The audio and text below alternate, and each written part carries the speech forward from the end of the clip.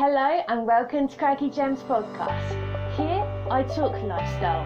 I have chronic illnesses, mindfulness and creativity. Yep, it's a big part of my life. You can expect humour and straight up conversation as I balance this thing called life. Coming at you from Southampton, UK, I'm Gem Swallow. This is Crikey Gems podcast. Are you a small business that would like to get your voice out there? Why not become a patron for Crikey Gems podcast? Choose the megaphone tier and you can have your name or business shouted out here, as well as a mention on my social media. Check out Become a Patron on the website for more. Hi guys, and welcome to a very special episode of Crikey Gems podcast because you have tuned in to episode 100! How did this happen? We made it to 100 episodes. Thank you so much for being with me so far. If you're a new listener, hello and welcome. I'm Gem. If you're an avid listener, then you guys have been probably waiting for Friday's episode because I've been talking about it on both my Instagram and on my Twitter. I'm very excited and she's absolutely amazing. We've had a natter before going on air. And it's my absolute pleasure to introduce, okay, I hope she's not feeling any more pressure than she should be. She's laughing, that's a good sign. Okay, welcome to episode 100, in conversation with Tracy Bailey, content creator. Hiya, Tracy! Hi, how are you? I'm very good, thank you. I was actually saying to you before, I always get nervous before doing an interview as well, but I'm so excited for this one. It's going to be amazing. How are you? Are you okay? I'm good, thank you. Yeah, I'm good. I'm just trying to keep the nerves under control. I've got a little cup of coffee and, yeah, we'll be fine. It's going to be good. Oh, please tell me you've got biscuits there as well. Please tell me. We need some biscuits. No, it's bad enough having coffee. I'm already worrying about spilling that while I'm at it. No biscuits, I'm afraid. Sorry. Well, I did it for both of us. I just had a Snickers bar, so I went a bit naughty and went ahead and did that, you know. You so need the sugar. You do, don't you? I mean, you know, nerves require the sugar. Okay. It's got to be done. It does. It has, and it's also gloomy. Is it gloomy where you are today? Oh, yes, it is. I know. I was laughing the other day on Twitter when you were saying, oh, you know, the storm's coming, and I'm looking outside at a gorgeous sunny day with the washing blowing on the clothesline. I'm thinking, oh, this is lovely. Well, that came back to pay me back. Today, it's just awful. So I'm looking outside. It's chucking it down, and the trees, oh my goodness, they're blowing all over the place. So yes, it's hit us now, thankfully.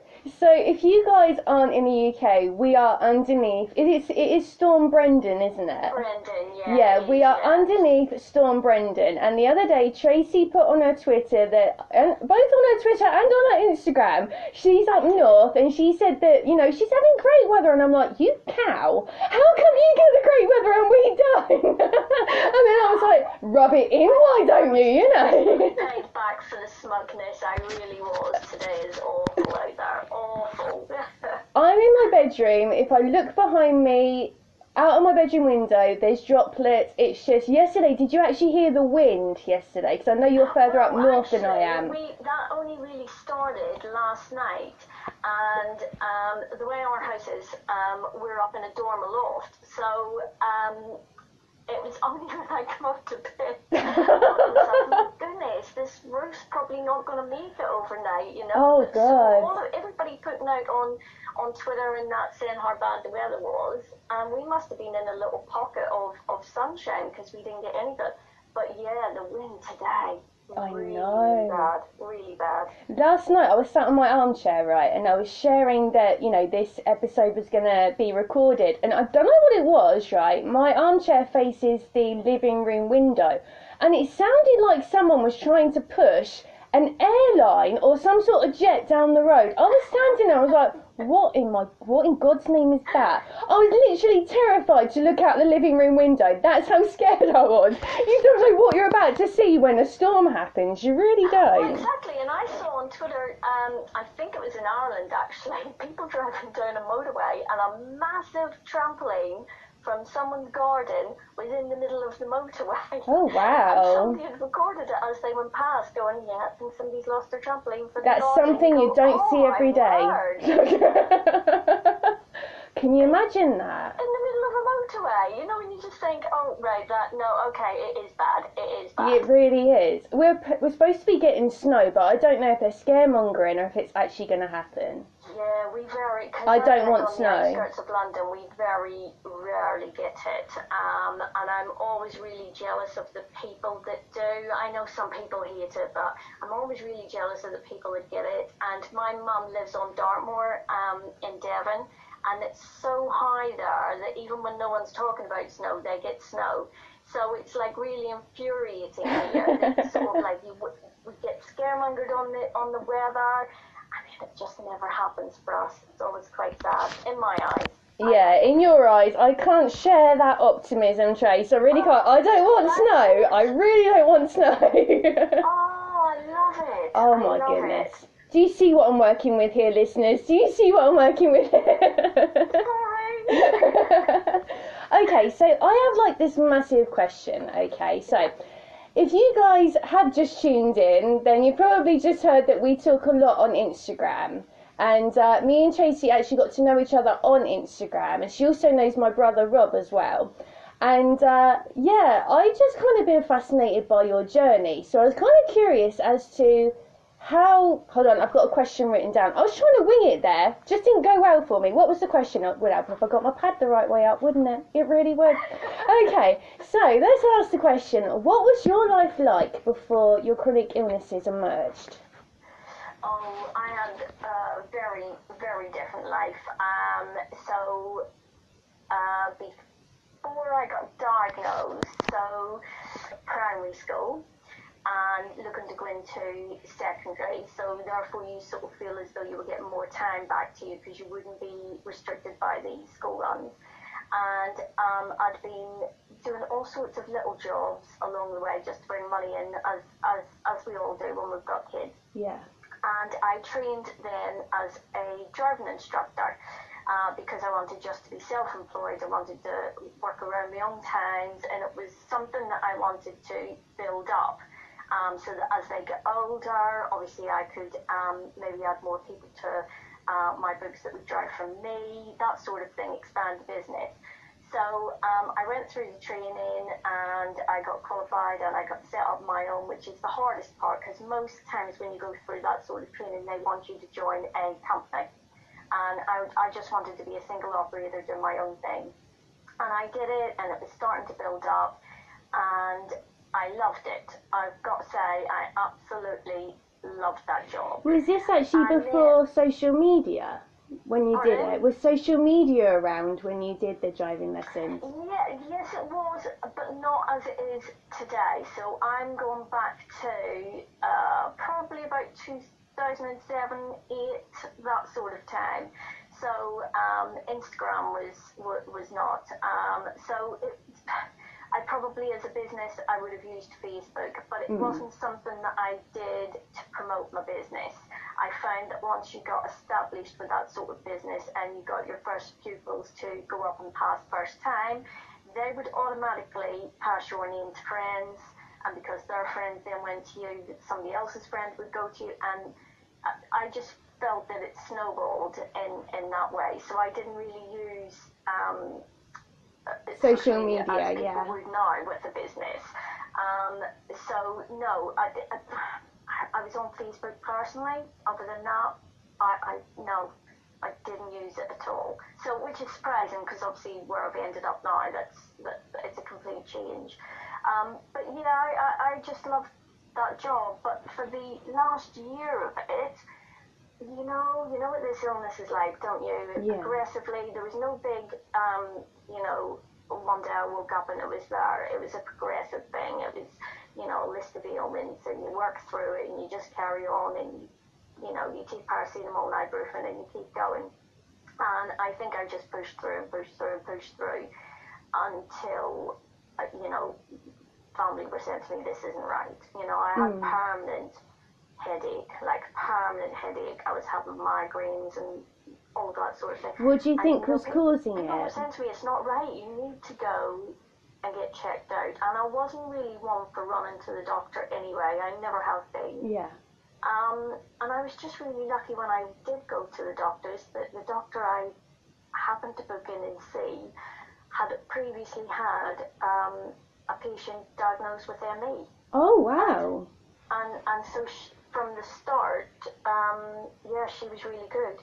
But I just didn't think that it would affect me as much as it did, and I just thought it would be like a short-term thing, and I would get back to work, and then, as you know, we all know it just doesn't go that way, does it? No. Just for a little disclaimer, if any of my listeners aren't quite sure what ME is, it's also known as chronic fatigue syndrome. So it does have, you know, like headaches, and I don't know about you, Tracy, but I also get the stiff necks even like now, and it's like, oh, here it comes, the fatigue monster, yeah. you know? Well, that's what kept me up the other night, just the neck pain. People just don't realise. You can't, it's not a case of just lying down and taking the pressure off, it's just constantly there, isn't it? Yeah. No matter what you do. So, do you think it was, because I call it CFS, but do you think it was the ME that was triggering the migraines, or were you diagnosed with migraines before that, or? I'd had migraines before, only during pregnancy. Oh, wow, okay, so it's kind of hormonal. So obviously mine is like it must be a hormonal type of thing. And the problem I have is with the ME and the fibro is quite often I'll get a headache that doesn't go away, and I don't recognise it as a migraine because I just think, oh, it's just a headache, it will go, and it doesn't, which is what happened the other night, and I don't get the flashing in my eyes all of the time, and therefore you don't recognise it as a migraine, and it's only the next day when you can't move your neck and you've been up all night, and the pain in, you know, I don't know if you get, I get pain down the side of my face and down into my shoulders. Yeah. And then you go, oh, here we go, yep, I should have realised. So, but what I was getting back then was the flashing in my eyes. So, obviously I was able to recognise it as migraines.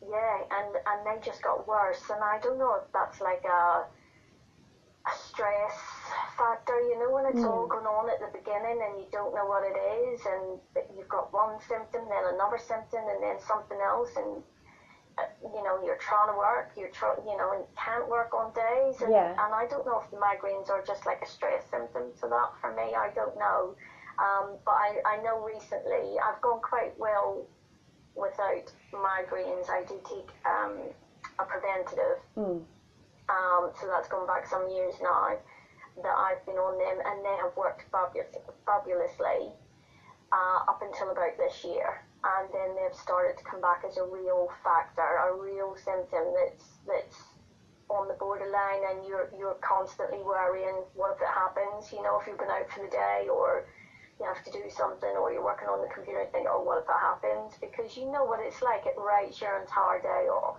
Yeah. We were actually talking about this recently, weren't we? I think I put up on Instagram that I was having a bad migraine episode, and it was lasting for a good week or so. And we actually got talking about, you know, it's known as like aura, the sensory, you know, the flashing lights and the heightens the smells. We've all been there, right? And you were saying that for you notice there's a pattern with your aura when you see like the sparkly lights in your field of vision. You mentioned that there's like, I think you said on the either the 5th or the 12th, then you realise that you're going to go into a migraine. Yeah, as soon as I get it's almost like, you know, when you go out in the bright sunshine and the sun just catches you and you get that little bit of blindness just for a split second. I will get that in my eyes, so I might be watching telly or I might be doing something, and suddenly I sort of blink a bit and going, oh, that's gone a little bit. Yeah. And then I go, hang on a minute. Here we go. It's like, oh no, it's coming, here we go. There's absolutely nothing you can do about it, is there? It's just a case of you know, taking whatever you take, because everybody is different, and getting yourself into a darkened place, or, you know, using you know, our lovely attractive eye patches, and just, you know, huddling down, getting away from everybody, and just waiting for that to pass. For you, when you get the, you know, when you get the, you know, the sparkling lights, the aura, does it actually stop your vision? Can you still see, or does it take like a lot of your vision away? It increases. So it starts with a little flash, I know it's coming, and then what happens is it works across my vision. So from the outside in, and it works itself into a C, inverted C shape. Oh wow. And so it's almost like I can't think of the shape that it would be called, but it's an inverted C shape, and it sparkles, so it affects all of the vision. Yeah. And that literally starts from one side and goes right across the middle to the point that you can't see anything.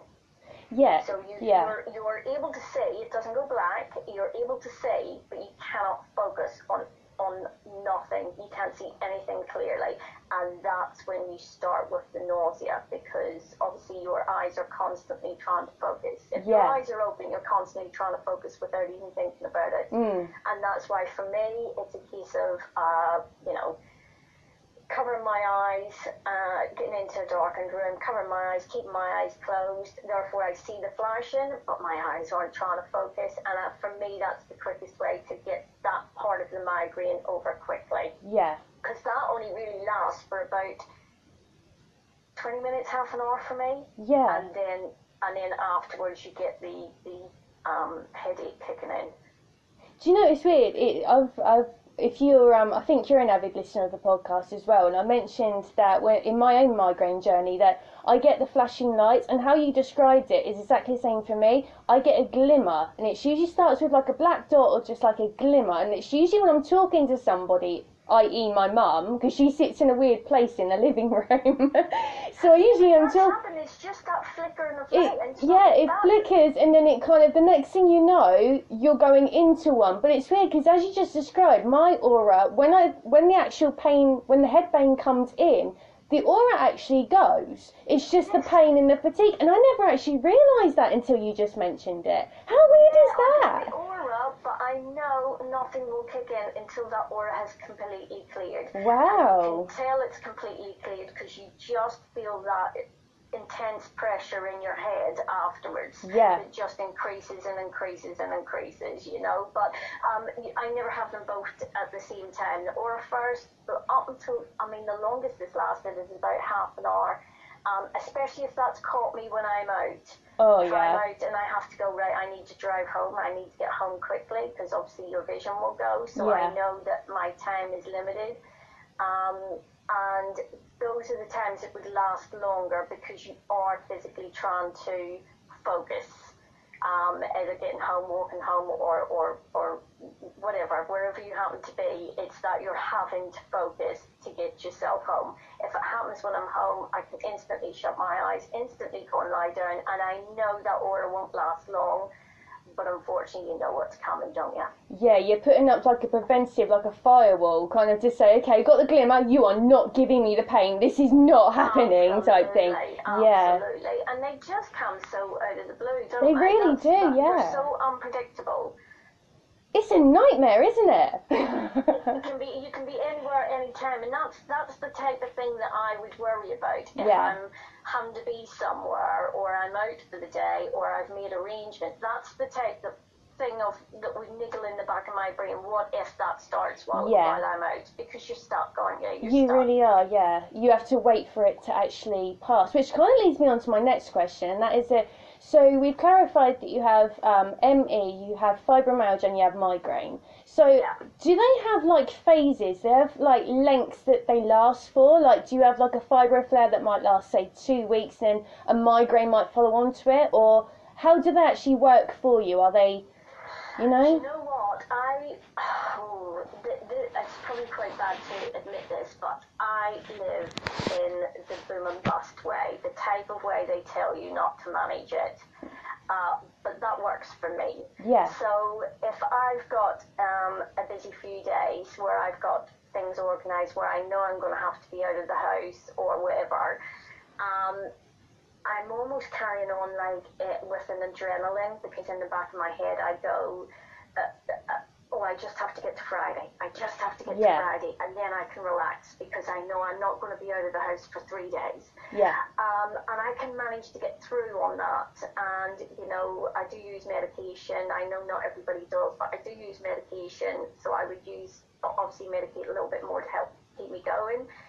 And then it's almost like an instinct with me that say that I have to get to Friday, and then I know Saturday, Sunday, and Monday I don't have to be anywhere or see anybody.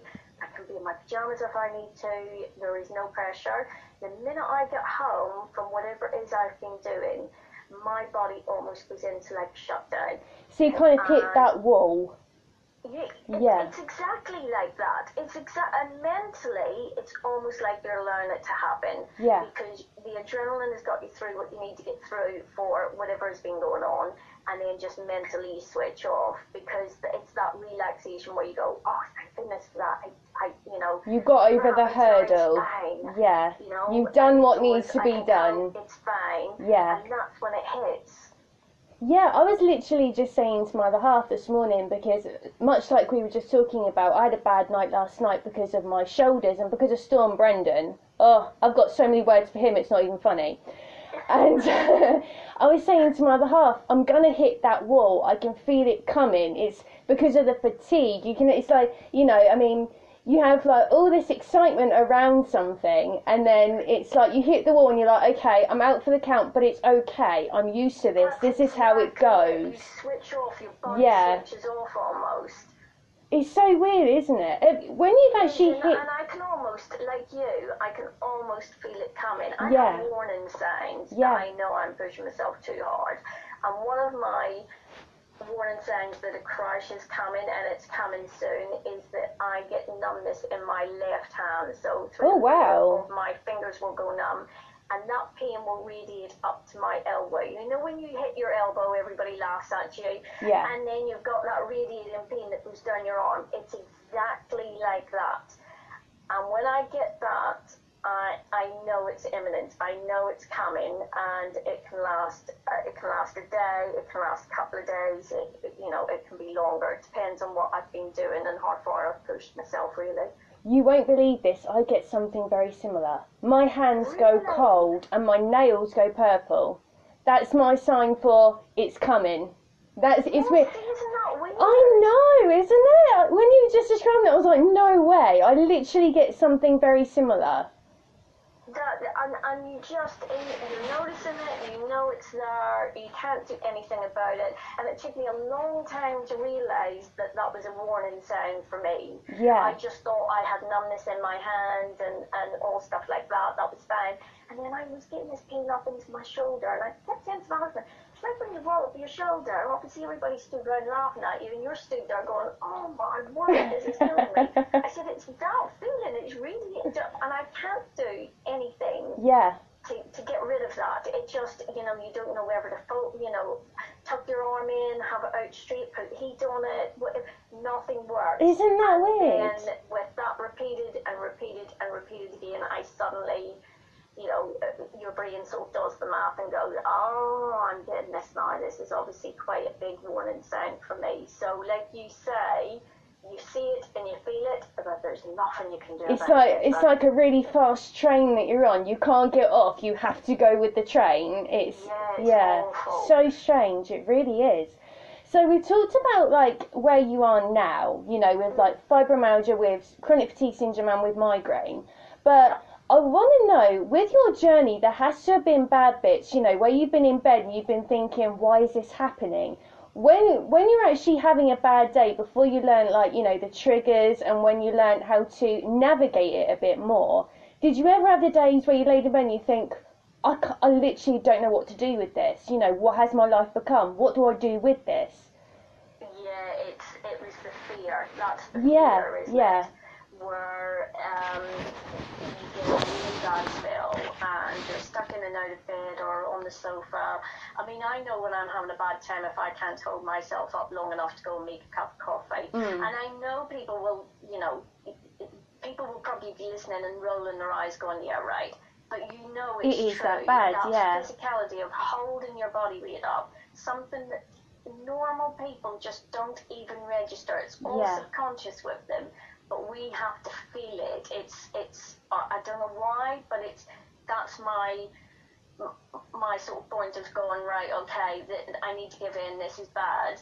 Yeah. And then you're lying there, aren't you? And you go, is this it? Yeah, you really do. Is this it? Yeah. What, you know, life's passing me by. Is this what I've got to look forward to? And also for me, I'm obviously a lot older than you, so I'm turning 50 this year, and I also have that thing of you know, where I'm getting older, and you see all these people out doing fantastic things and just, you know, taking life by the reins and going out there and doing stuff.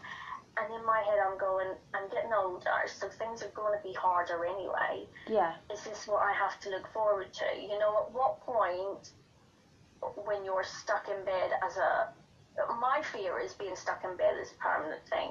Yeah. And I feel just awful for anybody that's in that position, because I know there are obviously varying degrees of fibromyalgia, and my heart goes out to anybody who is already in that position.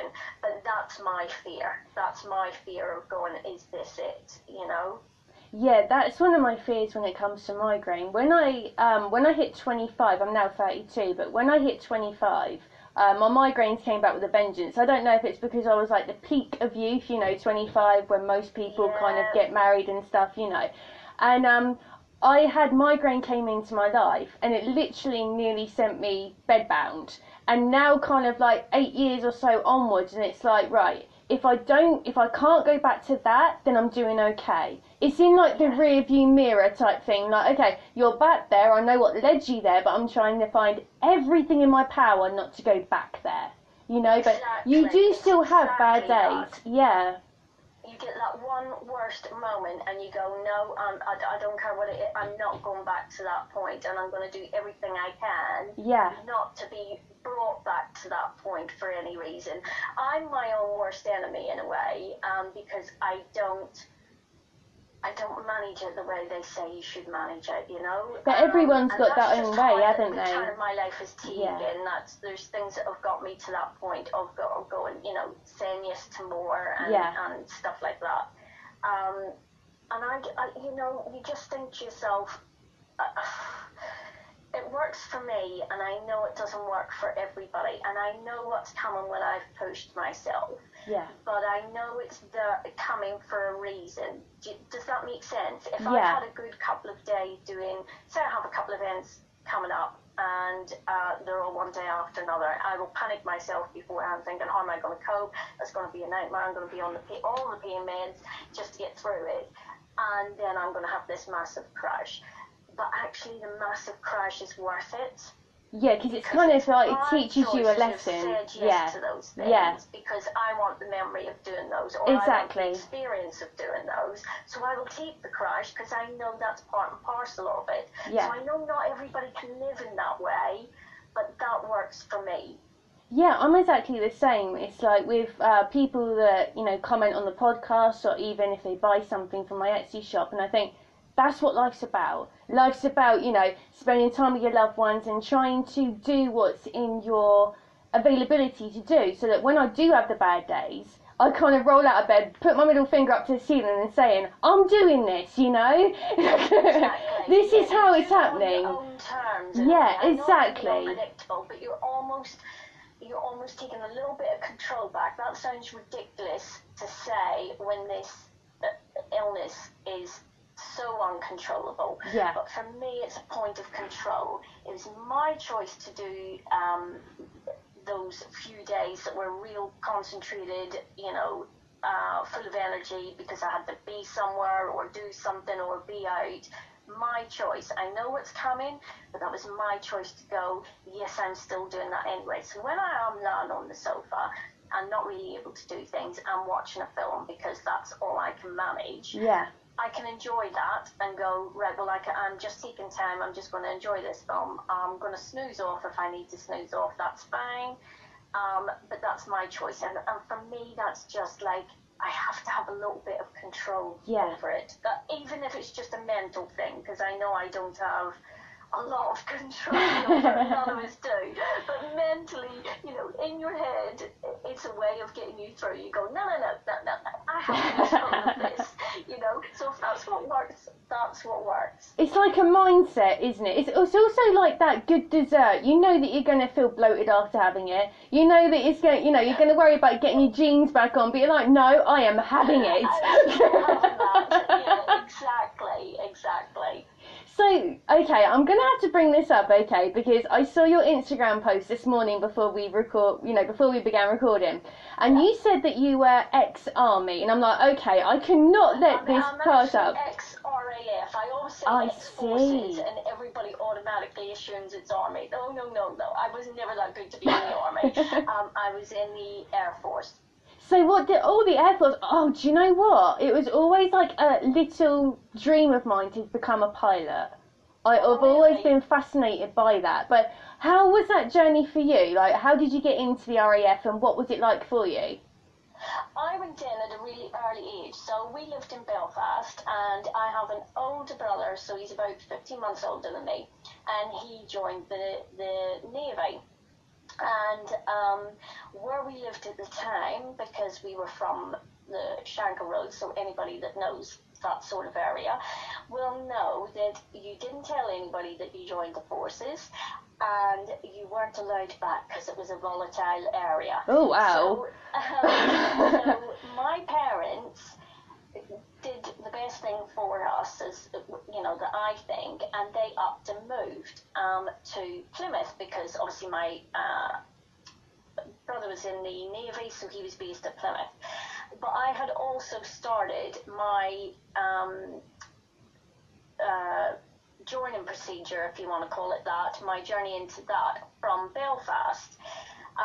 So I'd done my medicals and I'd done my interviews, and I was just waiting on a place. When we moved, what I didn't realise is they only take a certain percentage of people, and when we moved and my address moved, I then came under another area, and therefore I was able to get in a little bit quicker. So I joined at 18, and I did 8 years, almost 8 years. I had to think about that then. Almost 8 years, yeah, and loved it as at that age group. It's just a brilliant life at that age group. You're always out and about doing things. There's always things going on. I met my husband there. Once you get married and settle down a bit, it becomes kind of predictable, so like you're both working on the same base. So if anything goes on, any scandal or any drama or anything like that, you instantly go home and go, oh, you never guess what, and you go, yeah, I heard about that. Because it's that enclosed. Yeah. And that was the point that I thought, oh, hang on a minute, this isn't really what I want. And we both made the decision then to come out. But we both did around 8 years, actually. We both joined within about 6 months of each other. So what did you do whilst you were there? Anyway, but as a single person at that age group, when you're just getting freedom from your parents, you're living away from home, you've been well looked after, to be fair. Yes.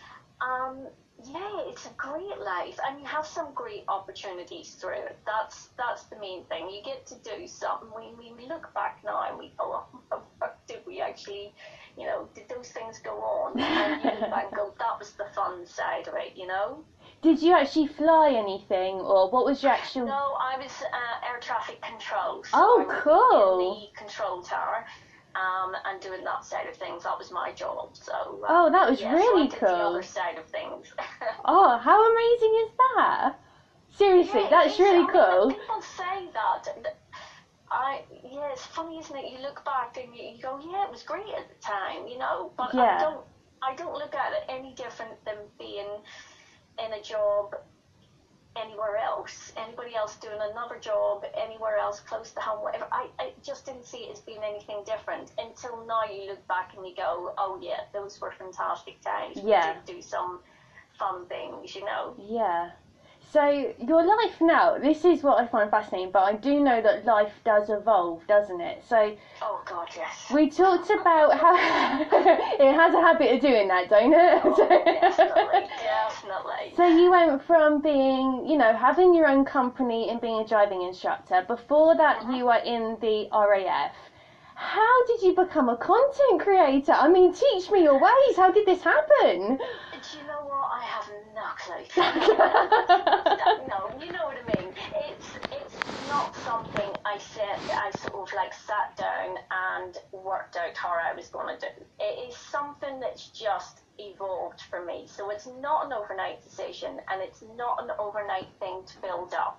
It's a long process. So when I first was ill and I was off, and I'd given up my business, that was a really tough time, because I had gone from being someone's wife and someone's mum to then having my own business and being seen independently.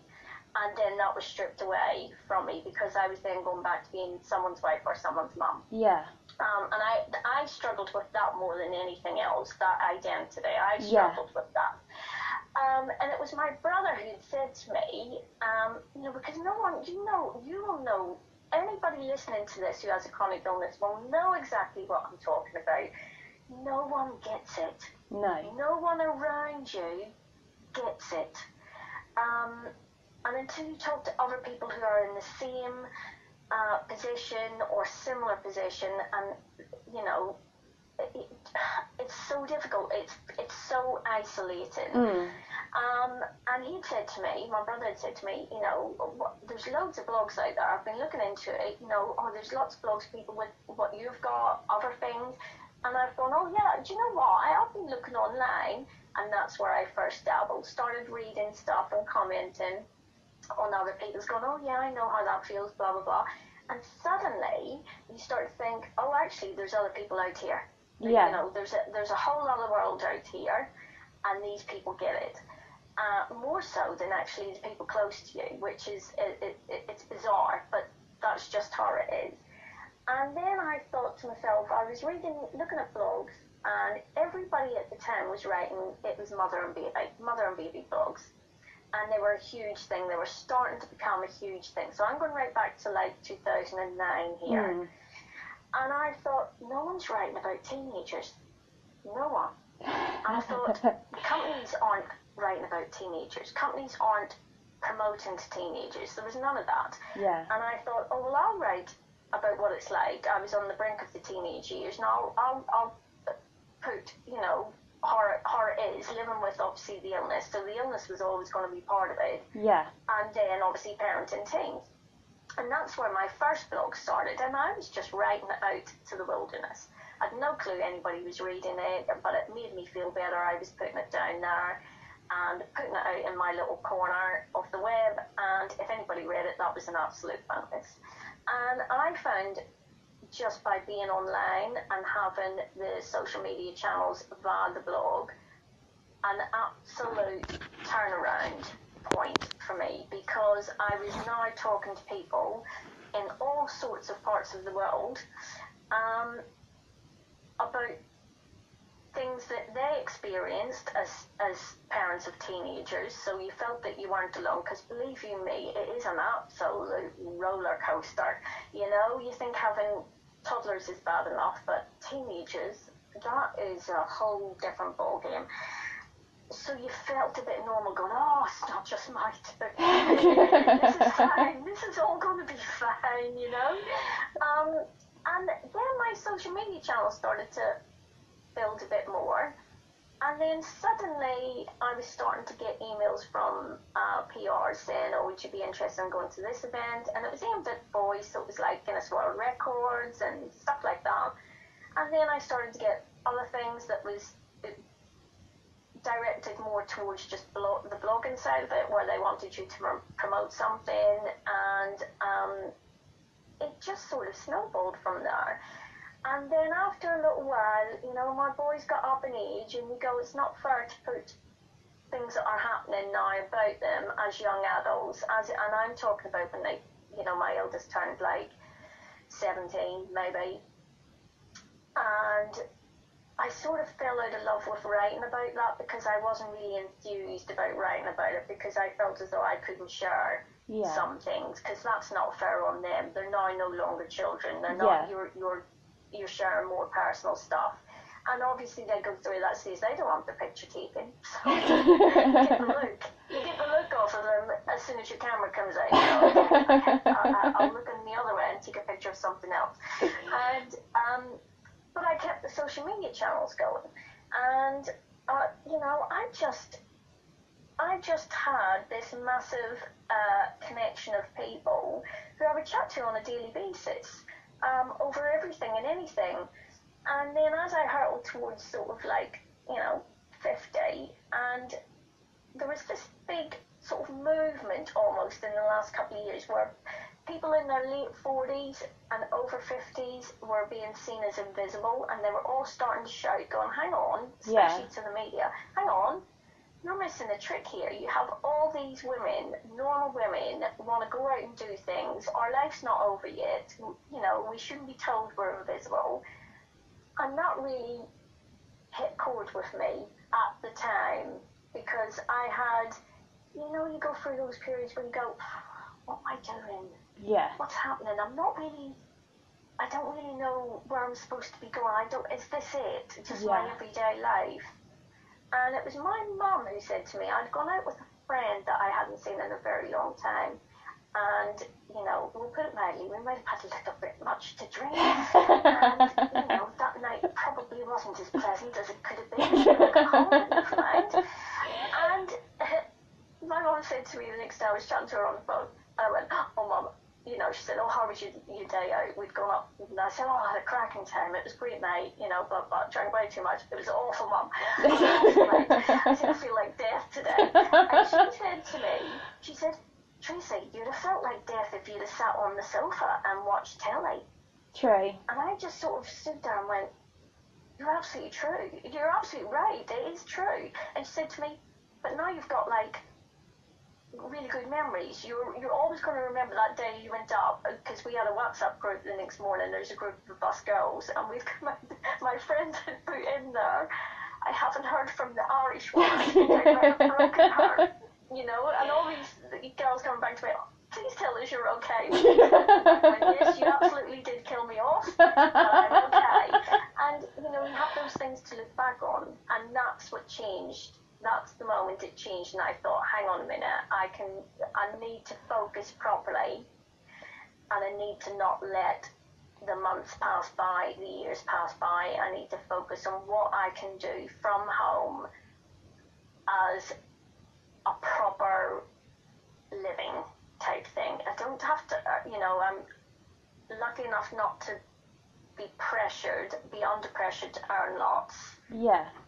Which is a good thing because as a writer online, it's tough. Yeah. But I had a direction to head in, and that's when I started the new blog, thinking, right, it's just going to be me, my age group, saying yes to more, being open to opportunities and seeing where it takes me.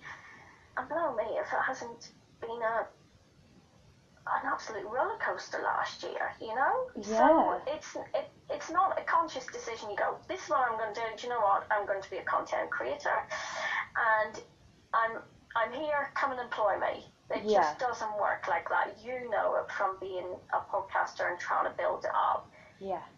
It's slow rolling, and it's hard work. It comes from the connections you make online, the connections you make in life.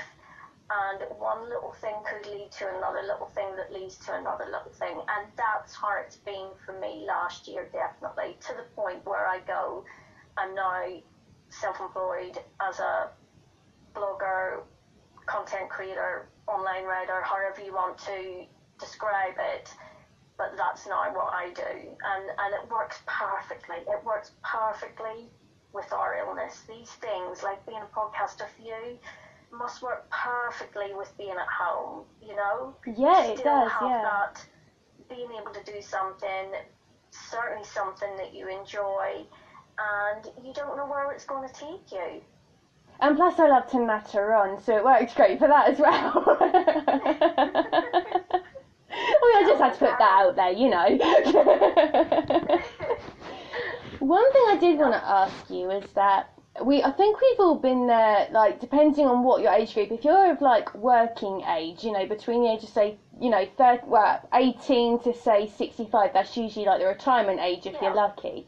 Have you ever had, like, a bad period of health and thought, I am really worried about how I'm going to bring money in? Have you ever kind of had that thought? Yes. Yeah. When I gave up my business, because it was really starting to just take off, and my husband has a decent job, but we live on the outskirts of London, so it's expensive. We've got 2 boys. We've only really ever had that one wage coming in. Yeah. So we've never been, you know, like our friends who can afford to go on holiday and go out and eat, you know, in restaurants and stuff like that. And I had then just started to build this business up, and we started to have extra funds. I was able to save to do fun things in the summer when the boys were off. You know, was starting to think, oh great, we'll be able to get to go on holiday, start taking them places and all stuff like that. And obviously then it went. And we were back in that position of having the one wage coming in, which we were lucky enough to have. But as your kids get older and into secondary school, everything becomes more expensive. When you go out to do something, it's an expensive day out. They need stuff for school, it's expensive. You know, my kids have never done the school trips because we could never afford it. And that's one of the things that started me thinking, how on earth can I do something from home that's going to fit around how unpredictable the illness is? Yeah. And I tell you what I started to do was I started to look at people who write about getting out of debt. So we're lucky. We're not in debt. I don't have credit card debt. We have a mortgage. That's probably our biggest debt that we have. Yeah. But these people who have been in huge credit card debt and who are getting out of it within 3 and 4 years are absolute gems of information of how to earn small amounts of money from home, that anybody could do it. And I came across these on Twitter mainly, and I started to follow them. Then I started to look at what they were writing about, and one of the things I started to do was online surveys, and you earn an absolute pittance for doing them. But when you get that payout, psychologically in your head, you've done something good. Yeah. You're trying the best you can to work with what you have. Exactly. Yeah. And to at least bring in something. And that opened my eyes to multiple streams of income from home. And that would have been selling, you know, instead of just chucking things out, selling something on eBay, doing these surveys. And when I started recently looking, sort of like the beginning of last year, back into it again and looking through these websites, a lot of them said if you can rate people per hour is a good one to be on. And I looked into it and I read up all about it. And again, it's not something, you don't just join it and start earning money. It takes months and months to build up. And then, you know, if you can get a couple of jobs a month out of that, you're lucky. That's brilliant. And that's where I am. But it's not an overnight thing. So I would tell people that are home, stuck at home, and just feeling really useless, thinking, I can't physically do anything. I can't physically be somewhere at 9 o'clock in the morning until 5 in the afternoon. You know, we can't do that. Our bodies don't allow us to do that. But just look outside of the box and look at these sorts of people online who are incredibly inventive. And it's all about the little small income streams that all add up slowly. And then that becomes your work. That becomes what you do. That becomes how you structure your day. Even if you can only do an hour spread throughout the day, if you do 15 minutes in the morning and 15 minutes in the afternoon, 15 minutes in the evening, however that works out, if then you earn, albeit pocket money, it really does a lot for you psychologically. And then these things always add on, and it's, again, it gets you connected to people, it gets you talking to people online, and then you just don't know where these things take you. And that's where I've ended up. That's the slow route. That's, you know, nothing is ever an overnight success for anybody. Yeah. I don't, you know, I really do believe that people just forget about the hard work that people put in. It's a massive part of the journey, isn't it? Yeah. And it gives people some, you know, because I may well be writing online, but those people online don't see the fact that I'm sitting in my pajamas and I haven't been in the bath yet. Because, you know, I'm using my energy to do the bits that I need to do. Yeah. Certainly if I don't have to be anywhere that day or go anywhere that day, that's me. Psychologically, I feel that I've been productive. Yeah. And that leads you on mentally to be able to do other things. And I think that's a big thing with having chronic illness. You're so isolated sometimes at home. You just need to feel that validation. Small smidgen of being productive and being useful. Yeah. It's weird because this is something that I always say to my other half, and I say, why can't we have self-cleaning bodies? Look, literally, why can't we take a pill and just have like a self-cleaning body? That is the dream. That is the dream. One thing, I'd love that. I know, right? I'm always in the bath thinking, okay, so shave my legs or wash my hair. I'm going to have to, like, I mean, you know, one of you is going to win. It's that factor of, do I even bother? Do I even bother? It's when up do I need to bother to waste that energy on that when I could be doing something else? What I wouldn't give to be able to have that finger click. Oh man, don't! Instantly, I'm dressed and ready. I know! Right to make money. If you can invent that, you're laughing. Oh my god, could you imagine if someone invented that? I mean, could ya? Definitely. So one thing that we have touched on, because I know that we met via Instagram, didn't we? And we kind of got our connection via Instagram. And one thing that we noticed is that, as I mentioned, like, you know, I'm in my 30s and you're slightly more mature. I'm trying to say this in a nicer way. How has this happened? But one thing I wanted to kind of touch on was the fact that on Instagram, I mean, for me, I naturally, because, you know, I'm more of like an image kind of person, and I noticed that there's a massive community on both Instagram and on Twitter. Have you noticed, though, for your age group, do you get a lot out of the community, you know, the chronic illness community, or do you find it's lacking more of a diverse age range? I think it is definitely lacking a diverse age range, definitely. Yeah. And I don't know why that is. I really don't know why that is. But I love the fact that online you can talk to anybody. Yeah. And as long as you can connect over something, so say it's the illness or the pain, it doesn't matter what age group that person is from. For me, it doesn't matter. That doesn't matter. Because you're sharing the same experience. That there should be more of us at that top end, the more mature end, you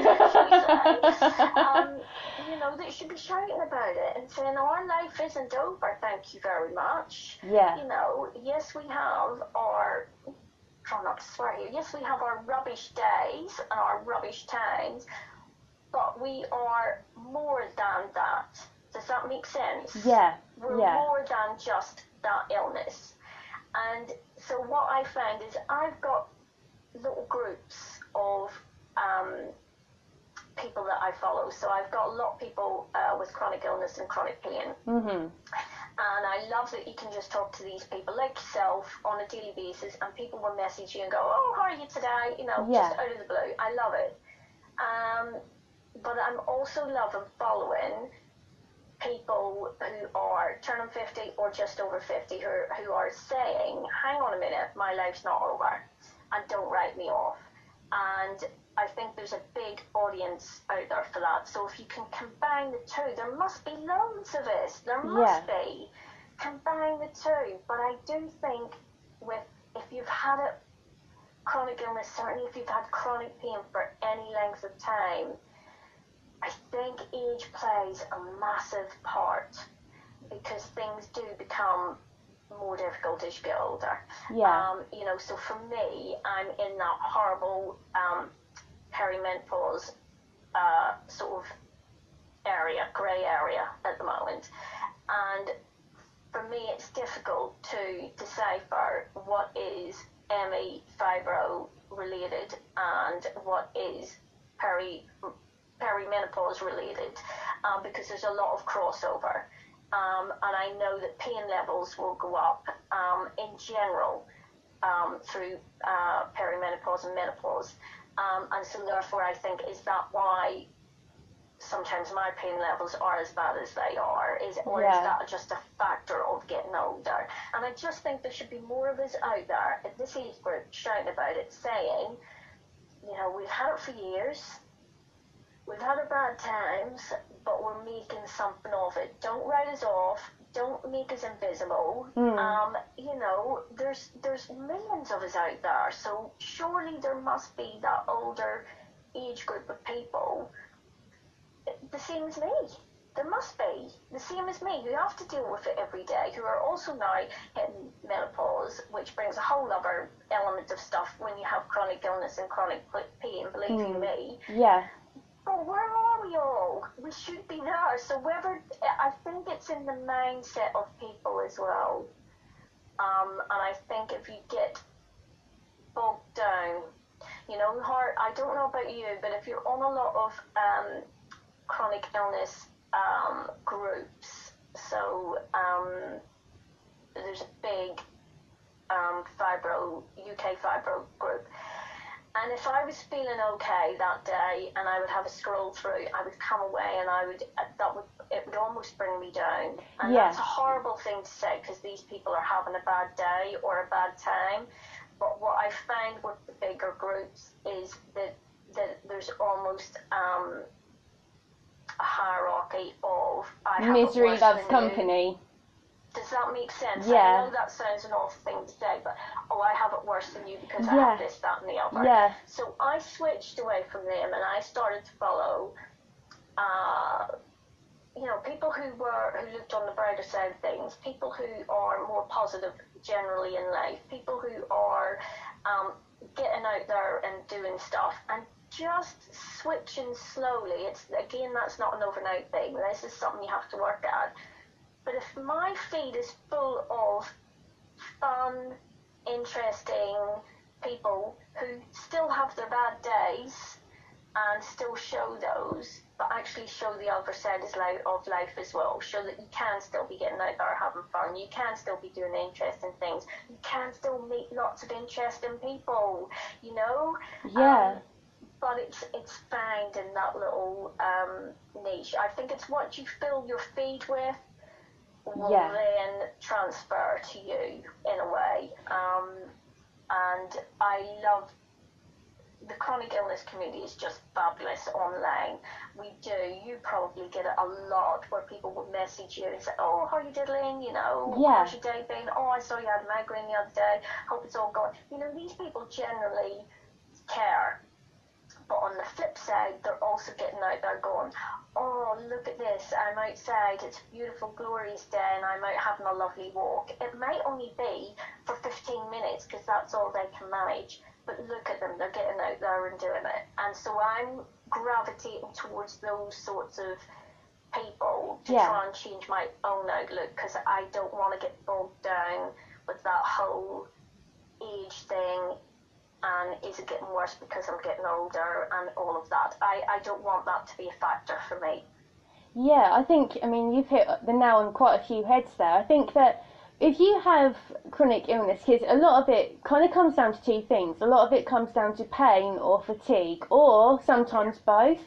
But I think that for a lot of the time, like you mentioned, your news feed, sometimes going online, like I do it within the first hour of waking up, I go down my Instagram to see if anyone's listened to the podcast or if anyone's commented me or messaged me, because it's just a part of what you do. But a lot of it is the content that you absorb, and it's kind of, you could be via TV, radio, podcast, whatever you listen to, it kind of lays in your psyche. And when you're having a bad day, it's like, for example, I wouldn't say my generation, I'd say maybe like the younger generation, but it's like on Instagram, you know, people are taking a snapshot of their day. It's just a snapshot. They're uploading it onto Instagram and saying, this is my life, you know, hashtag living my best life. When you get like maybe a little bit further along on your journey, that you then think, no, it's a snapshot. You've taken a picture that looks good, that looks visually appealing, and have put it up online just to make your feed look better. It's kind of, you know, I think people use social media as well for different things, but Oh, absolutely. yeah. What would you say you use your social media for? And which ones would you say, I mean, are you more of like an Instagram woman? Are you more of a Twitter girl? Are you more of a Facebook chick? Come on, spill the beans. I am Instagram and Twitter. Yeah. They are my two favourites because you get, I just get the most interaction on there. I really don't concentrate on I mean, I've only really been starting to build up my blog Facebook really sort of like from the middle of last year. Yeah. And even then it's been hit and miss with whether I post out there. So I have to look at that anyway. But my favourites are Instagram and Twitter because you get instant reactions from people. Yeah. People will answer you. People will have a conversation. People will message you, you know. And my feed is not full of those perfect Instagram pictures. Yeah? My feed is more of the real life snapshots. And I love stories for that as well. I love stories because that stories come away from those perfectly curated, beautiful feeds. Stories are little snippets of people's lives when they just put it straight out there. I know I should use stories more, and I don't. I have to change that this year. I have to start talking on stories more. But that's something I have to overcome. You know, I may be doing something like this where I'm on a podcast to change that. I don't know. But I just love those people that are happily sharing the good and the bad. You know, the photograph without the perfect front room. You know, they haven't got a magazine cover kitchen. You know, I gravitate towards those people naturally anyway. So my feed is not. There's a bit of a best life, but then it comes from people that I trust are having a good day that day. Yeah. Does that make sense? Yeah. I know they're out having a really great day because for 2 days previous they've been stuck indoors with whatever's been going on. And I like that. I'm pleased for them that they are having a great day. But I don't follow lots of those really curated feeds because I think that feeds the other part of the illness for us, that isolation that we can't aspire to, being out to these beautiful places or being afford to go on holiday or whatever it happens to be, and that works only one way, and that brings you down. It feeds and comparison, doesn't it? When your life is already isolated enough, you need to look at the other side, what brings you out of that, and you need to fill your feed with those sorts of people who will chat to you, people who are normal, people who have normal lives. They don't have designer clothes and are eating out in fancy restaurants, you know, every day of the week.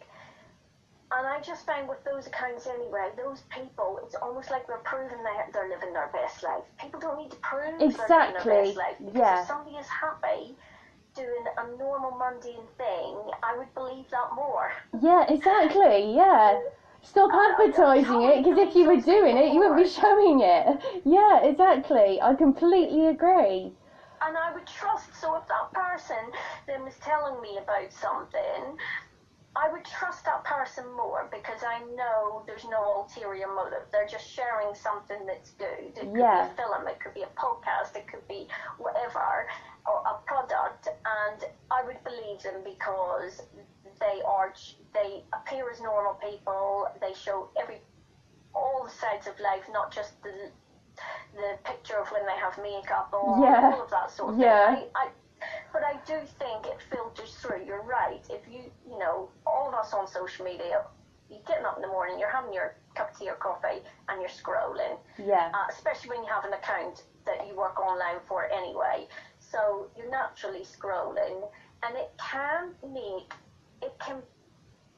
filter your day down one road or another, can't it? Yeah, it can. I don't think people realise how strong that is. It can really set your day up to a good start or a bad start, depending on how you are that day, how you're feeling. If it's a day that you're stuck indoors, a day that you're not able to have the energy to do anything or get in the bath, and you know you're going to be stuck just in your pajamas that day, and you're looking through these fabulous feeds of everybody doing everything, it's not going to be good for your mental health. It really isn't, so no. Fill it with people that you talk to, fill it with people that you have a connection with, fill it with people who enjoy the same things that you enjoy, and therefore when you are scrolling through, it will naturally take your day down a different road, and the better road, and a more positive road, and a more productive road, even if it only means that you get bathed and dressed that day. If that's the most productive you are able to be, then that's enough. Pain or your illness, that's still a good thing. Yeah. You need that effort to do it. So, you know, it's about what you see. You're right. You take in so much offline, and people can be, you know, it can be a really depressing place if you're not looking in the right places. I think it does come down to age as well. I mean, I know on this podcast I've got a diverse age range from, I think it's 18 all the way up to maybe 60s. And to me that's great, because it means that I feel like I'm able to just say how it is, you know. And I think that online specifically, when it comes to branding, I think that people aim for the younger spectrum, because they're like more money, and like they're more interested in, like, I don't know, pop culture and stuff like that. But I actually think that when it comes to lifestyle, we are literally all the same. And like, as we talked about in this episode, it comes down to, if you have chronic illness, you want to see, it's like me, when I hear about my listeners maybe trying out volunteering or trying out people per hour, all these different things, I'm like, yes, tell me about that, because to me that's more real than some, you know, sugar-coated shot of a flat lay where someone's just wanting to show a watch or an up-to-date camera.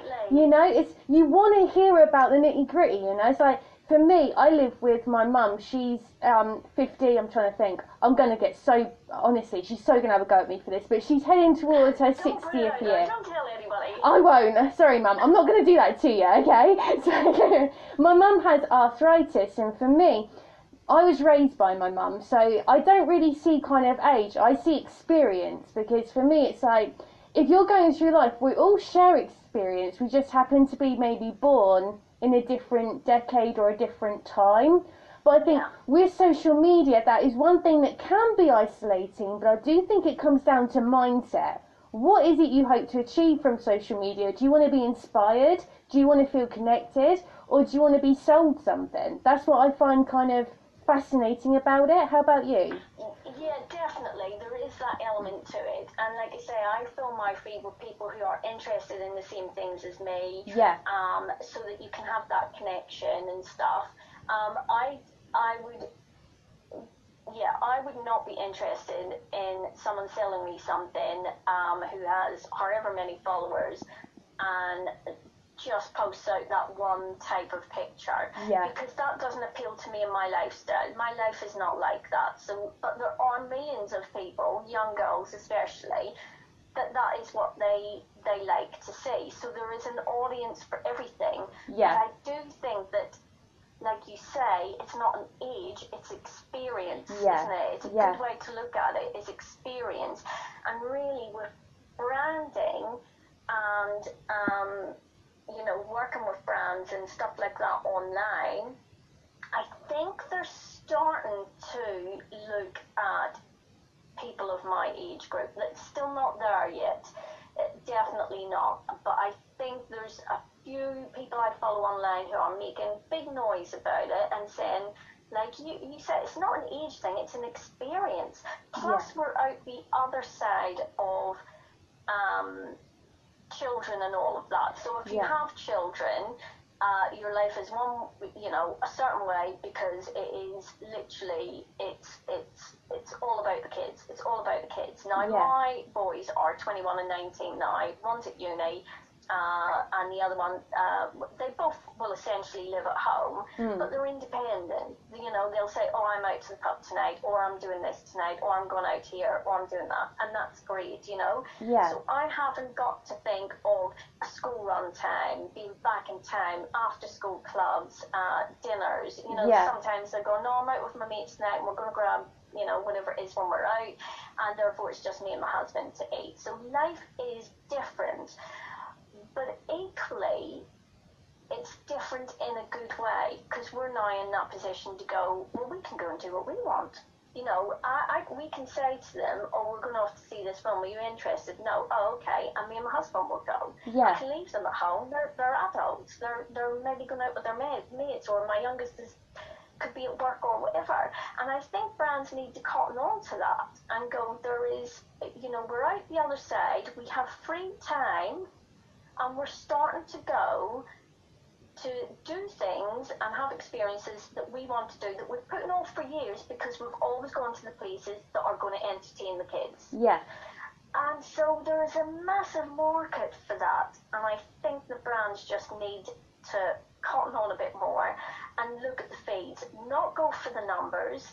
Go for the feed. Go for what that person is portraying. Go for what that person is relaying online and what they do, rather than just look at the numbers and the curated pictures. And I think we'll get there eventually, but I think it's going to take a long time, But there is now an audience for it. There are people, I see it on Twitter every day, people shouting out any really good over 50s accounts that you would recommend and stuff like that, and people are now actively looking, because, it's like years ago. I remember when I was like, I don't know, back in Belfast, say, growing up at 15, if my granny was 50, she would have looked an old lady 50 with the headscarf and a little shopping bag, 50 is not like that anymore. No. People used to laugh and go 40's the new 30 and 50's the new 40. But it is actually going that way. You have people who are starting a new business. You have people who are leaving their long-term partners and going out and doing what they want to do. You have people starting to travel the world. You've got people just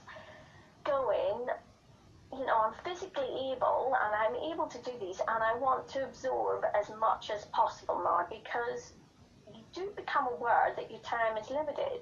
For me, certainly, I've got an issue with that age, because my dad passed away when he was 56. So, it's those experiences that change you, isn't it? It really so is, if people haven't ever experienced close family bereavement, they won't think the way that I do. Yeah. Because that experience has changed me and made me look at things in that respect. So, I think that experiences is very underrated. I think you're right. Don't look at the age.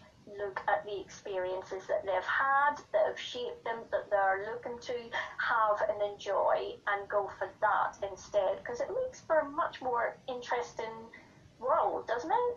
I love people interested in different things. Do you think that people of a certain age, do you think that the hindrance is that they're scared of going onto social media? Do you think that could be preventing them from doing things?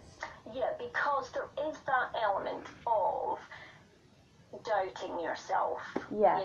As you get older, you're told in magazines to look a certain way, you're told on TV and on social media now is horrendous for it. Yeah. You have to look a certain way, you have to fit in a certain box.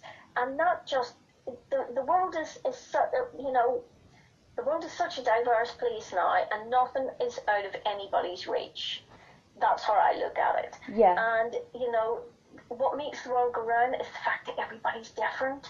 Yeah. So instead of trying to put people in a box and target in one area, one age group, or, to sell things, look at everybody. Look at other people. Just be a little bit more diverse with ages or ethnicity, whatever it is. It doesn't matter. Just throw everybody into the mix and it makes for a more interesting place, I think, anyway. The people I've met online, people like yourself, and other people that do different things. We all do different things, don't we? We really do, yeah. Yeah, so think about the people you have a connection with online. So you're a podcaster, but you also sell on Etsy, so you're very creative, aren't you? Thank you. Other people, what other people do. Yeah. And it makes you interested, so it might not be something that you personally think would be suitable for you, but you get that interest of how that works for the other person. And I think that's what's lacking at the moment is for some reason, you know, the media try to put everybody in a little box, and if you're outside of the box, it's really hard to get an audience type thing. And I think with age, that uncertainty comes with that, because you know, you think, oh, should I dress a certain way just because I'm turning 50 now? I'm like, I don't think so. You know, it's even things like that. It's, you know, you feel, oh, could I wear a pair of ripped jeans? You know, oh, I say. But it's true. Ask anybody there would be hundreds of us that would go, oh yeah, I've looked in the mirror and gone, no. And you just have to look outside the box. I think just because you're a certain age, you shouldn't just be living a certain way. What does your husband and your boys think of your job as a content creator? Well, my boys probably understand it more than my husband. My husband is just a normal average guy. Even when he has a Facebook account, and when he was trying to wish a friend a happy birthday on there, he was asking me how to do it. Oh. So he doesn't really get what I do in that respect. But obviously my sons who are online all the time and that, they're a bit more aware of it. So yeah, it is funny because we are almost like complete opposites in that respect. My husband is a bit of a dinosaur when it comes to social media. I mean, he had to go, and bless him, he had to go and do, he's in the police, but he does the community side of things, and they were sent about 2 years ago on this course to use Twitter. Okay? Yeah. And you know when you go, isn't there a place I've played in this community to teach these people how to use Twitter? Now, not everybody, because obviously the younger ones are naturally on there and naturally know what to do. Yeah. But obviously, because of the nature of the job, there's an element of what they can and can't share and how they're supposed to put things across. So I get that side of things. But about 2 weeks later, we were out having lunch in a pub, and he said to me, I still really don't get, I mean, what am I supposed to be putting? They said to go on Twitter, but what am I supposed to be putting? How do you do that again? And I'm sat in a pub teaching them again how to use Twitter. He still now just goes, oh no, I leave that to such. She'll do all of that because she's always on there. It doesn't interest him. And so therefore he's a bit of a dinosaur with it. He doesn't particularly see it in the way that me and my boys see it, you know. Yeah. So that side of things is quite funny. It can be frustrating, but it's funny as well, you know. Yeah.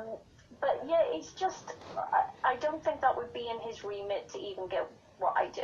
He knows I work online. He knows I do the social media side of things, you know. But yeah, that's probably as far as it goes with him. Whereas my sons are like, you know, or I go to take a picture and they look at me, they give me the look and go, is this going on Instagram? No, this is just for me. This is just so I have a record of being here on this day altogether, thank you. And my eldest is on Instagram and he follows me, so he sees everything I would put out anyway, so I can't say anything about them, because he would just automatically come through and go, really Mom, really? Go, okay. So I think they think it's quite amusing that their mum is on, you know, doing this sort of thing. They're like, I think they're more amused by it, by more than anything else. It's so fascinating because how you described it, that's exactly what happens in my family. So over Christmas we were taking pictures and Rob, my brother, and my mum both don't like their pictures being taken. So I'm like, come on, you know, we have to document this day for years to come. So I'm getting the picture out. Rob's got longer arms than me. We're getting this picture out, and it's like, you're not putting that up on Instagram, are you? No. You know, it's kind of like... Exactly that. No, I just took a picture for my own reference. You know, I mean, obviously I would put it out on Instagram, but the fact that there's now going, it's not going out there, I go, oh, okay, I won't do that. But, you know, not everything is for Instagram. Exactly, you know? Sometimes we just want that nice picture because we just want that nice picture, you know. Yeah. I think that it just comes with what you do. Yeah. They automatically think that you're going to share everything, you know what I mean? You go, no, that's not what I do, that's fine. Yeah, it's like me on my Instagram, I rarely share pictures of my family, so I don't share pictures of my other half or my family, because, like you said, that's personal, you know, it's something that you feel comfortable in doing, but yeah, when you said about your son, you know, it's kind of like, yeah, it's like, no, this isn't going on Instagram, I promise you that, you know. They just automatically think it now, and I go, no, please, I'm just taking a picture. The picture is just a picture today. Or you could get really sarcastic like me and I say, have you got my best side? I mean, come on, work with me here. Oh, look at that, I've got my eyes closed, can we retake that? It happens though, doesn't it? It happens. I guarantee if you speak to anybody that does this sort of thing, this happens everywhere. What I find fascinating, right, is I grew up with boys, so they're forever in the mirror, you know, doing their hair, the hair gel comes out, they're doing that. Bring out a camera, it's a whole other story, you know? Yeah.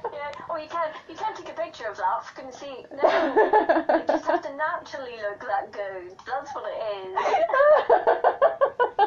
It's funny because it's true.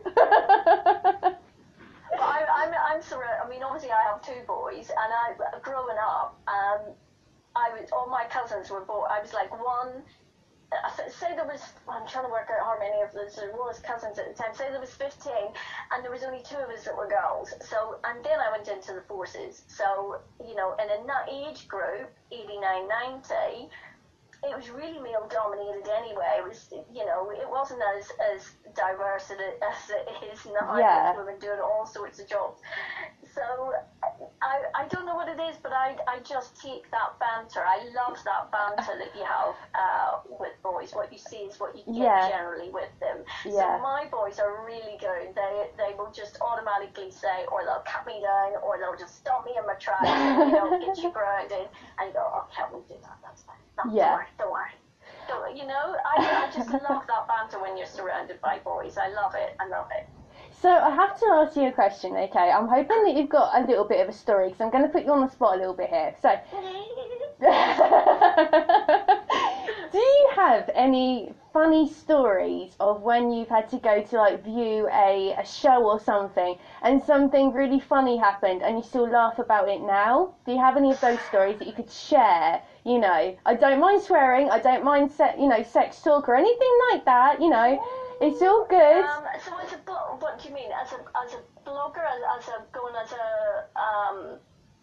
as anything, a content creator, a blogger, anything that's funny, that's like you still, I mean, if you kind of went to review a show or something funny happened, or even maybe you had like, you know, one of those things that happen in threes, like before you go somewhere, like maybe it peed it down, or you got a little bit of mascara stuck somewhere, or you didn't get your skirt out from your tights or something like that. Something like that. Has anything happened like that? Worst nightmare. That is your worst nightmare. I'm trying to think.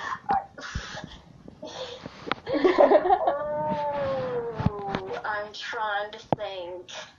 There's probably a few. The problem is, normally when these things happen to me, I've normally had a drink or two. Oh, so, I see. You know, it's normally because, you know, it's one of those things where it's funny because of I'm just trying to...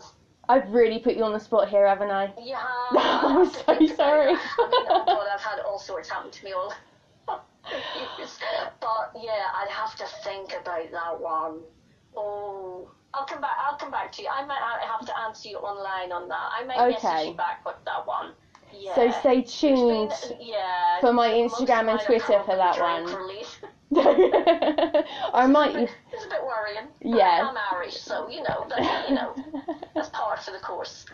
There's one more question that's just come to me actually, and that is that we've talked about age group. Do you find there's not a lot of men in the chronic illness community? There's not a lot of men that speak out. It is mainly female dominated. Oh, absolutely. It really is. And I don't think that's representative of how the chronic illness community is as a whole. I just think that's what we see online, that you see more women online talking about it. And I don't know if that's because, when you go online yourself, that's what you would see. Yeah. More accounts by women.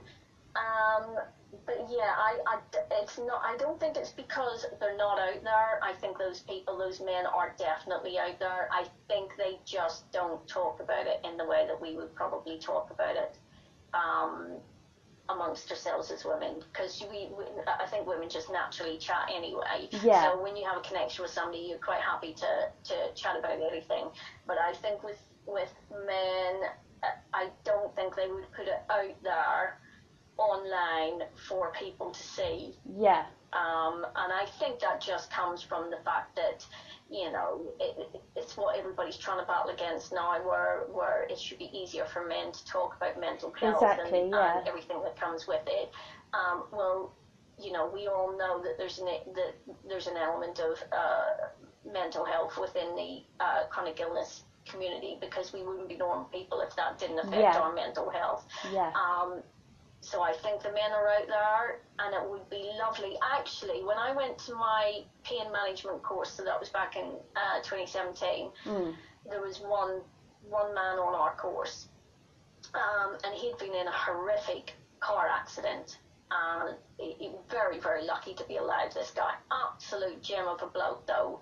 We still have a WhatsApp group, and he's brilliant. But he was the only one. And when I went to speak last year, I was asked to go back as a lived experience volunteer to speak to the pain course that was starting. There was only one bloke on that as well. So I think it's probably harder for them to come forward and maybe say that this is what they're feeling, or even admit that they've got chronic illness of any kind. So I don't know, is it that? Is it the fact that they're not coming forward, or is it the fact that they've been diagnosed but it's not something that they want to be out there shouting about? Yeah. I don't know, but there's a definite lack of that. Wouldn't it be nice though if there was more men out there like us talking about it and seeing it from their side? Because I always, on my course, and even now with the guy that was on our course, I love to hear from his point of view. Yeah. So when we're all talking about things, so he has pain for a different reason. He has pain because his body was completely smashed, and he had like 8 months of, I think he was in hospital for about 8 months, and his whole body had to be like rebuilt and rehabilitated and stuff. And it was just always interesting to hear from his point of view. Even when he said, when he does physio and he goes to the gym and I overdo it, and we're all telling him off, you've done it again, haven't you? You've done it again. Yes. So I don't know, is it something, or maybe that they feel that they have to carry on, that they have to say nothing? I don't know, but it would be wonderful, I think, if we had some online telling us it from their point of view. I would love that. Maybe another thing it could be is that with men, I think when they when they're on their devices, maybe they're more comfortable with talking to the specific people they know. Like maybe, like for women, we like things that are, stereotypically, we like things that are pretty, and we like chatting, and we can yab it on about things, and we're more open. But I think maybe with men, I know like the men in my life, maybe they're more interested in talking to the people around them and being, like, maybe keeping their world small. Maybe that's how psychology, they deal with things, Yeah, it could be actually.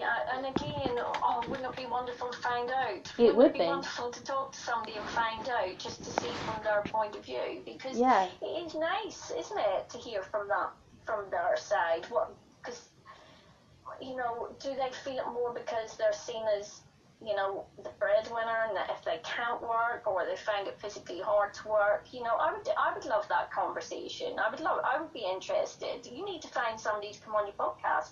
There you go. That's the thing, there's not many out there. I think that most men also, I don't think that, as you know, as I mentioned, I think most men are happy to kind of go online and they can see the memes on social media and they talk to specific people, but I think they're more interested in their family lives, maybe. They're more interested in life offline, and that's fine. I noticed that it's more younger women and more women as a whole, really. You know, women talk about it more, but maybe that's how it works and operates. Maybe women talk about it and men pick up and they kind of understand what women are putting out there. Maybe they get it from there, like, okay, that's what I've got, someone else is feeling it, I don't have to, you know. I don't have to actually be involved. Exactly, kind of like observing kind of thing. Yeah, probably. That could be part of it, definitely. Yeah. It's a shame, though, because it would be lovely to have that conversation and have it out there from their perspective. And I probably, you know, and a lot of it probably is, like you say, where they keep that world kind of small around them. They've got their support network and that. But actually, with the whole movement of men talking about mental health and stuff and coming out and saying things, that could change within the next year or two. That more men start maybe talking about it. I mean, even within the blogging world, you know, a definite difference in numbers, isn't there, from parent blogs, which are written by women, and then obviously dad blogs, and then you get some fantastic successful ones, but you don't necessarily see them, say, being advertised on Twitter as a constant thing. So there's a definite lack of numbers there, and it's probably the same for this. I think that when it comes to both male and female, I don't think we're that different. I mean, much like ourselves, I mean, we talked about the fact that we're venturing out, but we are quite, for lack of a better word, homebodies, like me. I spend a lot of time at home. I'm comfortable with my surroundings and the people that I talk to, and I'm able to kind of socialise through my podcast and also be validated now through my Etsy shop. So living the way that I live suits me, and what you just told me via this episode is the way you live suits you down to the ground. Maybe it's exactly the same thing for men. Maybe we're all very similar, you know, psychologically wise, you know? Yeah, you're probably right. And when you look at it from that point of view, you can see that could be what it is. It's like we all do. So with one part, so say you have 100 people with the one illness, it will all affect us in completely different ways. Exactly. We will all take, say, different medications or manage it in different ways. Some of us may continue to work, some of us don't. And like you say, with the men, they would fit into some of those categories. We're not that different, but maybe the way we talk about it and are open about it and maybe connect online about it is probably different than from a woman's point of view. But probably just because, like you say, we're more chatty, we're more likely maybe to answer somebody on Twitter and get involved in something that's caught your eye, or leave a comment on someone's Instagram. I don't know. Maybe we are just more inclined to do that, and those men are out there, but they're just quite happy doing what they're doing, thing, and that's how they manage it, and they don't need that outside, you know, connection. So if we put it into another gear right now, what's coming up for you in 2020? What are you excited about? Well, excuse me, a few things, really, a few things. Oh, come on, share. Go on, go for it. I'm getting excited for you. So last year was all about registering as a business self-employed and starting the ball rolling. So getting myself out there, putting myself out more as a business thing rather than just a personal account. And this year, so that has sort of snowballed slowly. Now, I would love a couple of more social media accounts to manage, and I'm making connections at the moment. I'm really seeing like a lack of support for local business in my area. Yeah, same here. I've only seen that through working with another social media client who brought me on board to do an independent judge at a business awards last year. So that was a big thing for me because that was something completely different, and I realised I really enjoyed it. I met lots of people from lots of businesses, and you suddenly realise these people really have to work much harder than the big name brand companies to keep afloat. Yeah. And they have to be a lot more inventive, and it's really hard to get people to come to the high street. So this year I'm going to really concentrate locally on making connections with local businesses rather than trying to go for big brands. Do you know, I'm going to let you in on a little secret here, okay? So, you know, like on Instagram when you talk to people and you see a glimpse of their life, I actually thought that where you were, I thought you had like tons of opportunities there, but you've literally just said you're very similar to where I live. I kind of find like, oh, I didn't know that. You know? Yeah, no, it is like that. It is like that. I've with my other blog, I was being invited to a lot of blogger events and stuff like that from the bigger brands, but I was more established in that blog. My newer blog is obviously really new, so the domain authority is really low at the moment. I have to work on that and start sorting out the SEO and that, which again is one of my priorities this year. But in getting involved, this is all about the connections that you make with people online and offline. So you never know what job is going to lead you on to something else. And this is how mine has built up. And so last year I had the opportunity to get involved in these local business awards as an independent judge. And that really opened my eyes. And through that, I've met a lot of business owners through local networking with another social media client. She's so good, this lady. She brings me to everything that she gets involved in as her business. She go, oh, you'd love that, come along. And, which is brilliant because, we've sort of, on a friend basis, that's a great thing for her to do, for me. But it is the same. It's not easy, but it's through the connections. Even with doing the theatre reviews, that was through a connection I made last year with a lady, and we clicked in person. I loved what she did, and those have continued because of her. And now this lady has her own theatre PR company. Oh, wow. That she's launched, and messaged me the other day. Oh, I've got this new one. I'm obviously doing the PR for. Let me know if you can make the press night. If you want to come and review it. It's about the connections, and it'll take you in different ways, and it goes back to that multiple streams of income. Yeah. Well, this is multiple streams of networking that will eventually bring you income. So it's about that saying yes to more, not writing something off just because you think, oh, well, that won't go nowhere, or it's not a paid project or whatever. It's about putting yourself out there and getting yourself noticed by these people, and then going on that journey to see where that takes you, because with writing you never know where that will take you. Yeah. And so now I can do these reviews for London Fringe Theatre, like pub theatre reviews and stuff. It's great. It's great. So there's a lot more of that. But what I'm going to concentrate on this year is actually pitching out to people, because that's something I'm not very good at. I'm not very good at constructing that email to make a pitch to a company to say, this is how we could work together. This is what we could do, working with a blogger, blah, blah, blah, and waiting on that no response coming back. So I've restricted myself, because you're going out of 10 pitches, 9 of them are going to come back and say no. And that's not very nice. But actually, you have to get past that, because you're not going to be a fit for everybody. Yeah. But say you do 20 pitches and one person comes back with a yes, that then is a potential customer. And I need to look at doing that to expand that side of working, I think. And whatever comes my way, I'm going to be open. Which is the best way to be, really, isn't it?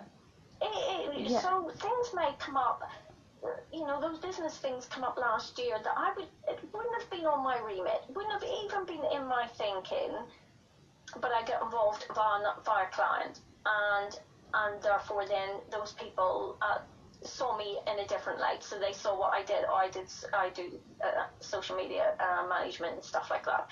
So yeah, it's getting yourself out there. So I'm going to continue to say yes to any opportunities that come my way. And I'm going to see where it takes me, I think, because it's all about the networking and it's all about the connections, and you never know what those little roads would take you down towards. And I think it's just an exciting field, Yeah. So it's not bringing me in big bucks, and I'm not booking my trip to the Bahamas next week. But 5 years down the line, I could be potentially earning a decent wage and happy about how my business is, and happy about how people perceive me as that social media manager or whatever it happens to be, so yeah, I'm going to be open, I think. Does anxiety play a part in your life with this, like when you look towards the future? Yeah, you're talking my language, you really are. That's something that I'm learning to deal with recently, That anxiety before doing anything, and I'm learning that that's not just an age thing. I think it's the life that we're all living now. Yeah. That it's more natural. People do feel anxious about putting themselves out there. People do feel anxious about being seen in a certain way. I know what's held me back over the last couple of years is people locally, friends locally, seeing me put out online. That's probably what's kept me on Facebook to that degree, is I have a separate blog Facebook, and I don't like that to cross over into my personal Facebook, and that is purely down to people looking, so either family, friends, people locally going, who does she think she is? Jealousy. And so that's one thing I have to really work at, anxiety-wise, because that stops you from doing so much. It really does stop you from doing a lot of things. So with regards to pitching out to companies, I've put that off because that anxiety of what should I be writing? Have I given them enough information? I don't want to give them all the information because I want to get their interest. Are they going to say no? Are they going to look at my stats and go, she's like a nobody, because my numbers are not massive. So, are they going to naturally look and go, what? No, not interested. Who do you think you are? But I have to get past that, because no one just comes and knocks on your door and goes, you know what I think you'd be good at, or, would you want to work with me? It just doesn't happen. It doesn't, no. And if you don't take a risk, nothing will change. Exactly. Yeah, and I'm saying that my boys, my husband and my boys, they roll their eyes every time I say it, but nothing changes if nothing changes. So it's not saying that that's going to disappear, that anxiety level is going to disappear, but I have to work past that, because that is definitely stopping me from doing what other bloggers do naturally. So even talking about talking stories online, because I know that there's a few friends locally and stuff that follow me, and that really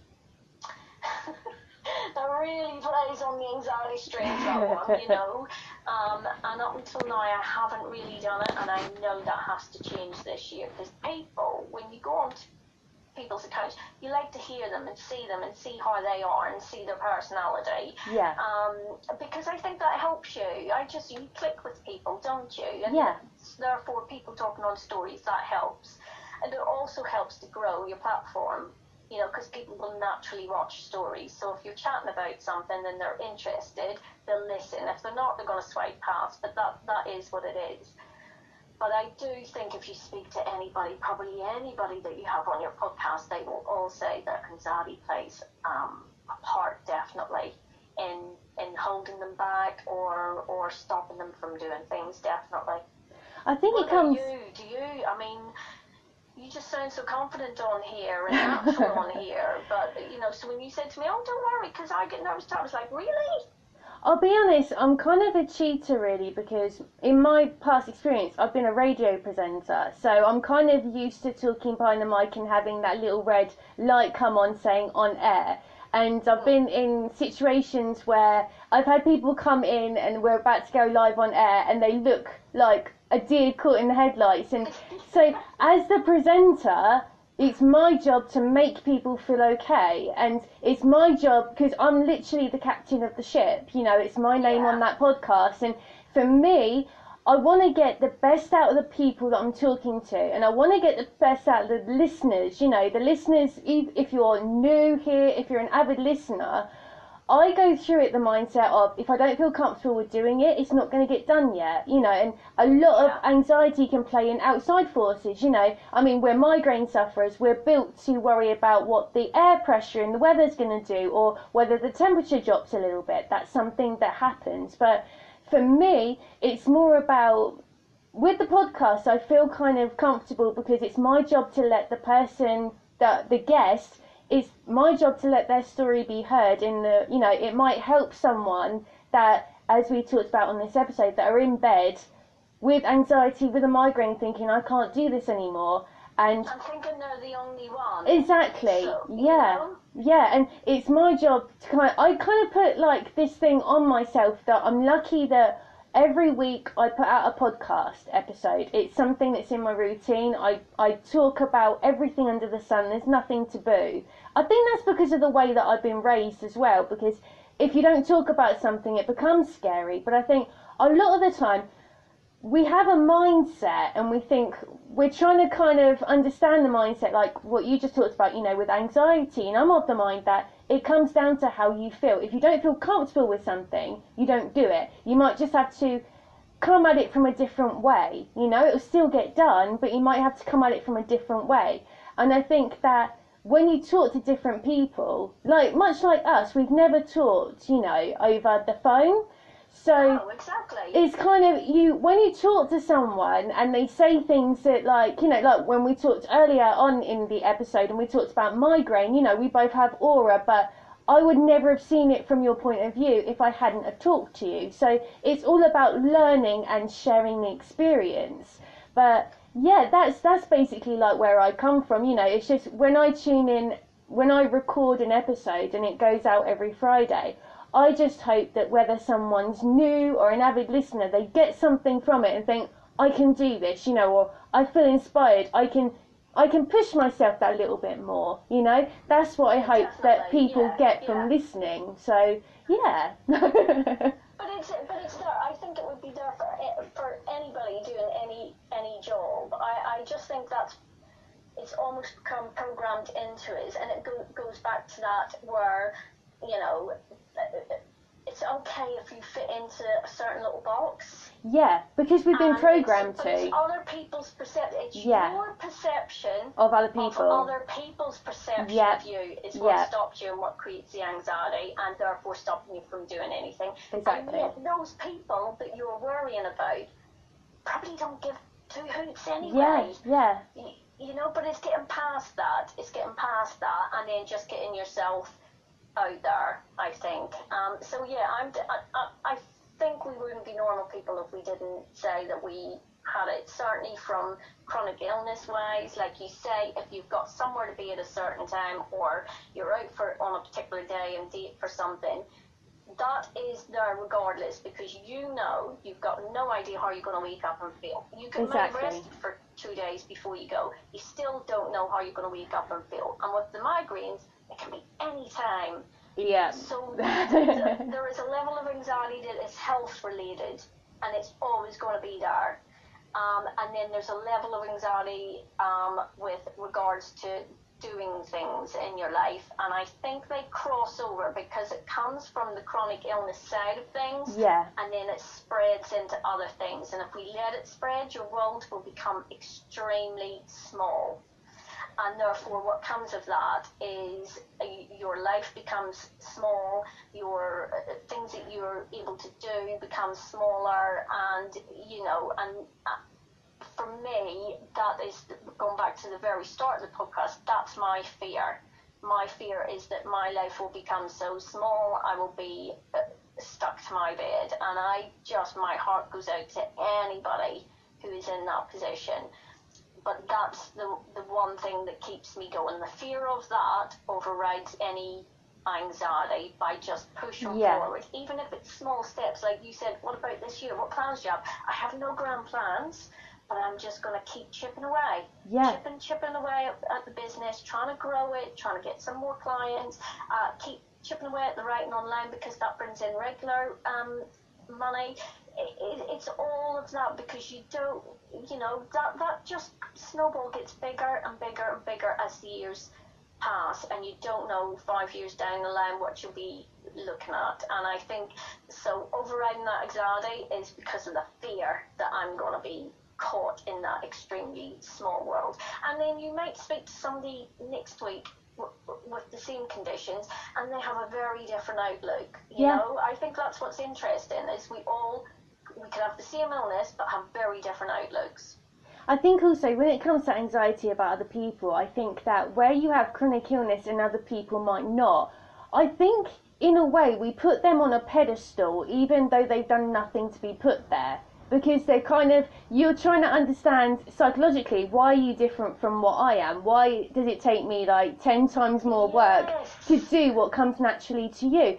But I think that's normal as well, because I'm of the mind that your loved ones should be put on a pedestal, because for the most part they've been around you for as long as your time on this earth has been. Your friends, if they've shown you support and they've shown you back up, then great, that's amazing. But for outside sources, if you can feel envy, that's just basically jealousy in disguise. And I'm of the mind that stop putting them on a pedestal, because they've done nothing to be put there. If you focus on like where you want to go, I think it's all about mindset. That's just where I come from. And comparison, when you have chronic illness, chronic pain, comparison is the total thief of joy. You just, you can't go down that road. You can't allow yourself to go down that road, because, again, that is something that will make your world small. So you have to just get past that.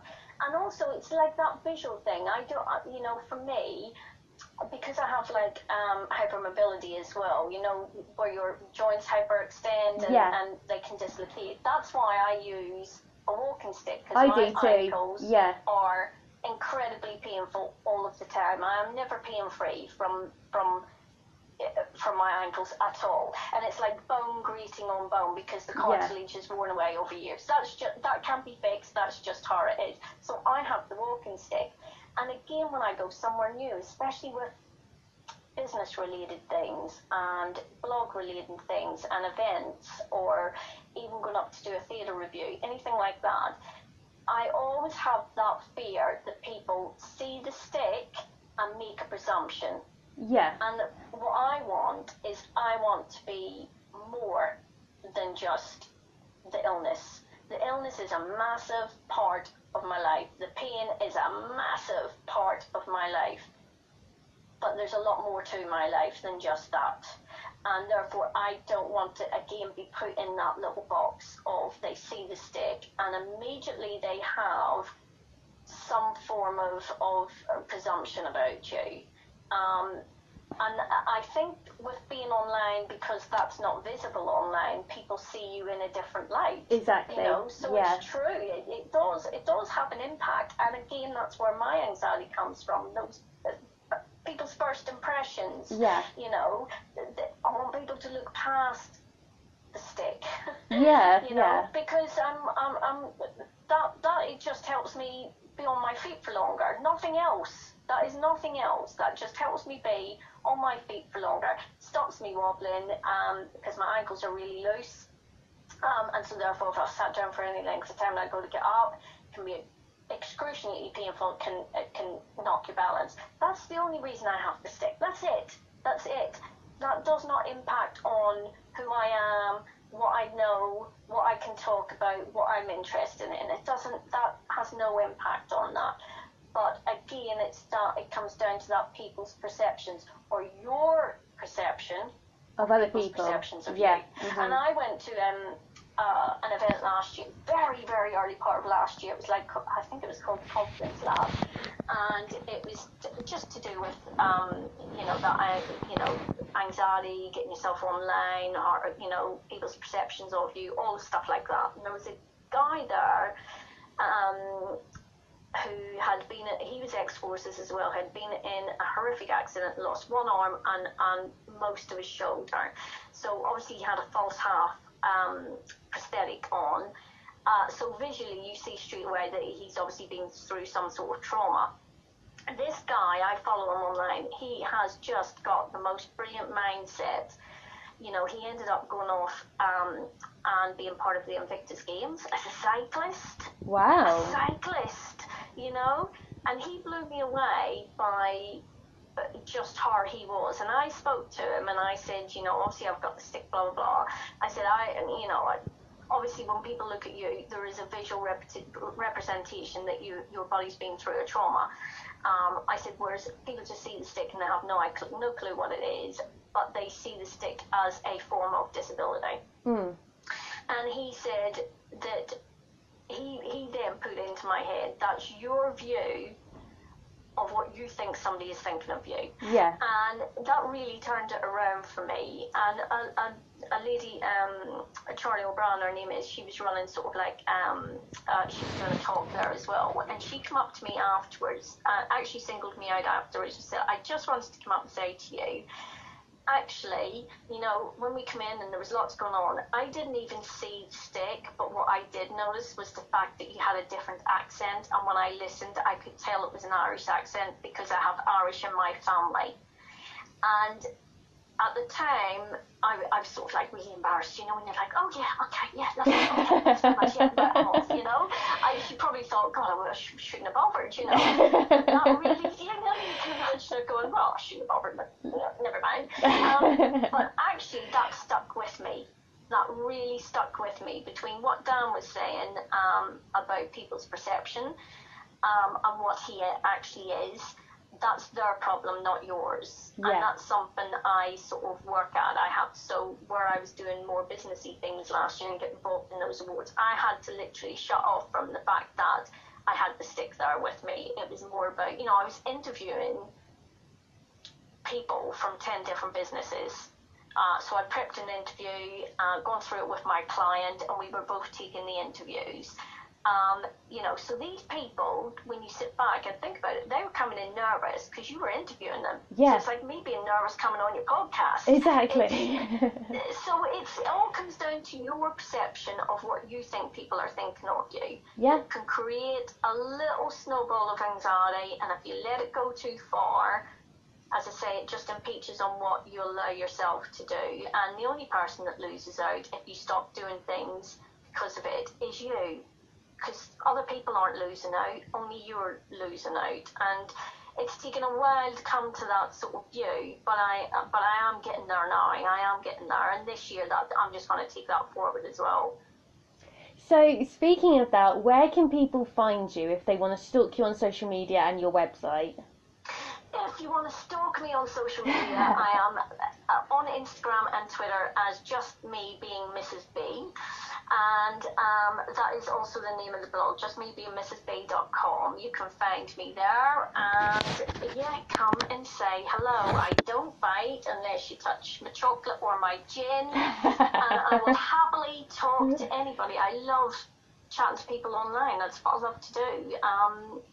So yeah, come and say hi. Come and give us a follow and come and say hi. I won't bite you. So I'm going to say something, because I know that the other day you put on your Instagram picture when we were talking about this very episode and that it was going up on Friday, and you said that you finally are going to pop your podcast cherry. So I'm going to put something to you, Tracy, and that is, how was it for you? You know what? Do you know what? I could light a cigarette now and have just a little chill out. It was very... Welcome, you really are. I'm just so glad that we could we could do this. I really am. It's been such a ball. It really has. And you've answered all my questions and you've been amazing. It wasn't until when I asked you the question and I said, how was it for you? When I got your first part of the answer, I then pressed stop and I thought, oh no, people don't know what's going to happen. So I was kind of... So I got the first part. But yeah, Tracy actually said that she listens to podcasts when she's getting ready and she's all over podcasts and she loves all different genres. And yeah, so thank you so much for being a part of Quirky Gems podcast. Thank you for agreeing to come on. Thank you, Jem. I've had an absolute blast, and honestly, whoever you have on next, just, you know, you will make them feel at ease. That is part and parcel of it. You've made me feel at ease, and I'm happy to chat. So thank you very much. Thank you. And for you guys, oh, excuse me, I say. So if you guys want to check into episode 101, can you believe that? 101. It's absolutely mad. It really is. But if you want, I know. So if you want to check in on episode 101, we're going to be actually talking about the very first time we had a glimpse of the illness that we've got. It's going to be called the memory. I'm going to be talking about my very first migraine. Tracy, if you want to share your very first migraine or fatigue, if you've got any pictures of that time, that would be great.